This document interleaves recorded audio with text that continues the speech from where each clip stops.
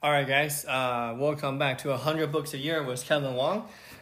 Today, I want to extend on our discussion on Pixar, kind of dive into their individual revenue stream, right? Like, what was Pixar's primary business when the author Lawrence Levy took over back in 1994, 3, somewhere around there.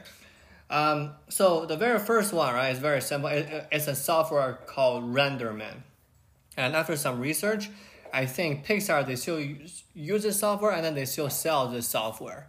So they actually primarily use another one called Presto, but Presto is not for sale right now. So they only sell or license the RenderMan software right now. So back in the early 90s, right? So RenderMan is not for consumer use. It is for professional usage only, right? The problem is that because it's so good, it's so high end, most a small production, they won't even need it for animation, right?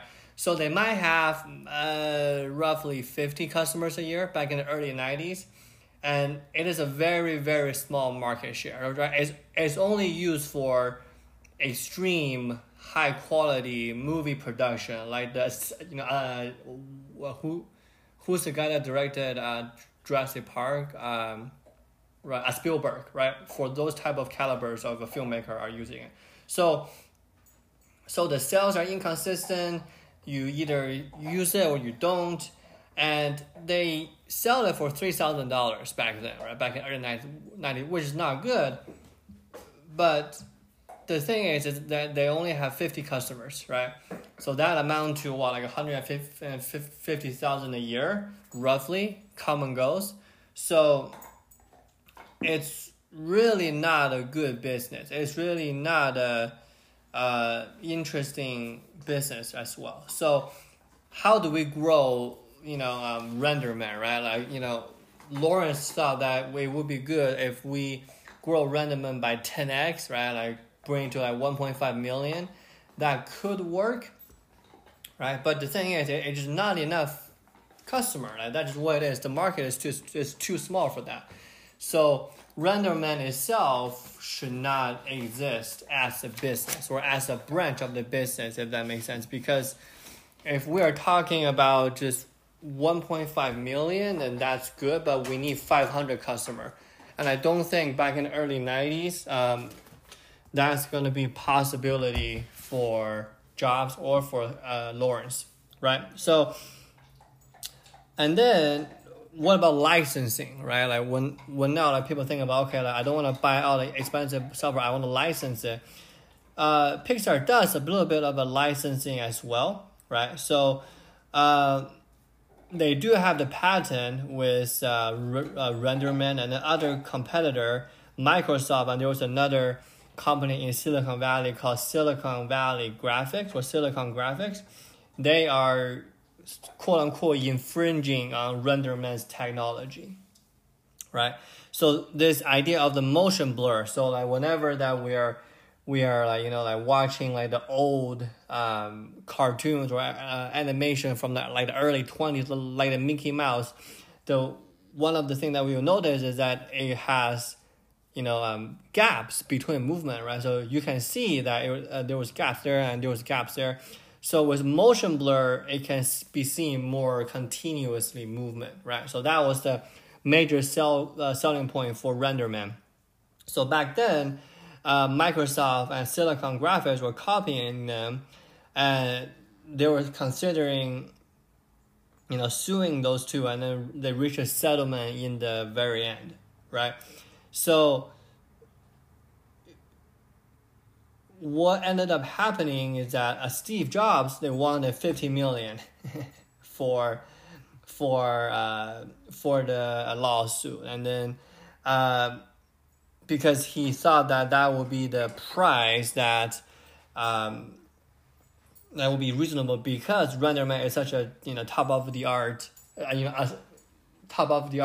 software for animation, and Lawrence think that it might be too high. We don't want to get like a huge distraction, and I think they end up filing the lawsuit for like 15 million or like something, right? So by the end of the day, the court reached a settlement that Microsoft was going to pay $6.5 million a year for licensing that software. And Silicon Graphics was going to pay a little bit more than that. So they reached another maybe $14-15 million in terms of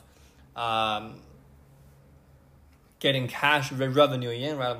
We talked about it yesterday or last couple of days that Jobs was pretty much footing the bill for Pixar to exist, right? So this does a good job, kind of give that situation a buffer, and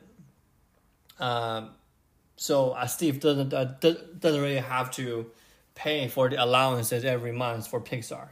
So this is sort of the first interaction that Lawrence had with Jobs.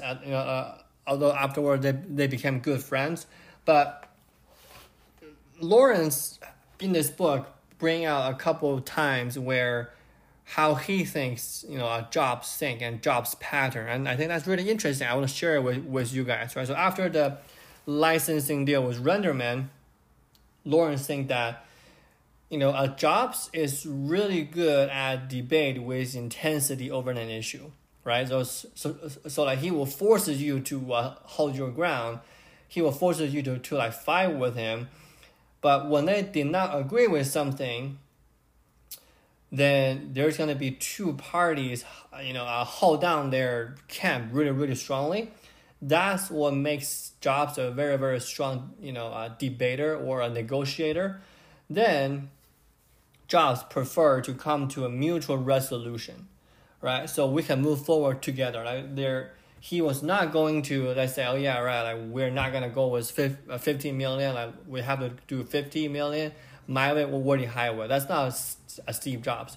He really trying to reach a middle point where both parties can get behind it, right? So he will first have you stand your ground intensely, and then make sure that we can compromise to a middle position where we can all get behind that.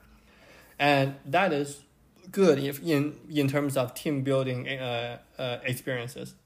So by the end of the day, right, Lawrence wrote that Jobs think that business or tactical choices or strategic choices neither is his or mine or Lawrence's or someone else's, right? It's just a process, right? So the process of really getting to a number and then really defend your position, and then let's come to a decision as a team. Let's come to a solution as a team. And I think that is key for Jobs' business endeavors. And I saw that with his negotiation with Disney CEO Bob Iger and along those lines. So overall, I think in the sense of RenderMan, I think it's a success, right? The licensing deal bringing more money that can keep Pixar afloat, but that doesn't really solve all their problems because they're a studio, right? So we're gonna dive into film industry a little bit, like what was Pixar's position in filmmaking, in animation, and we can kind of get a sense what kind of a situation that the CFO at the time, Lawrence, was getting into. All right, guys, that's it for us. If you like this podcast, give us 5 stars whenever you listen and share the podcast, and we'll go from there. Bye.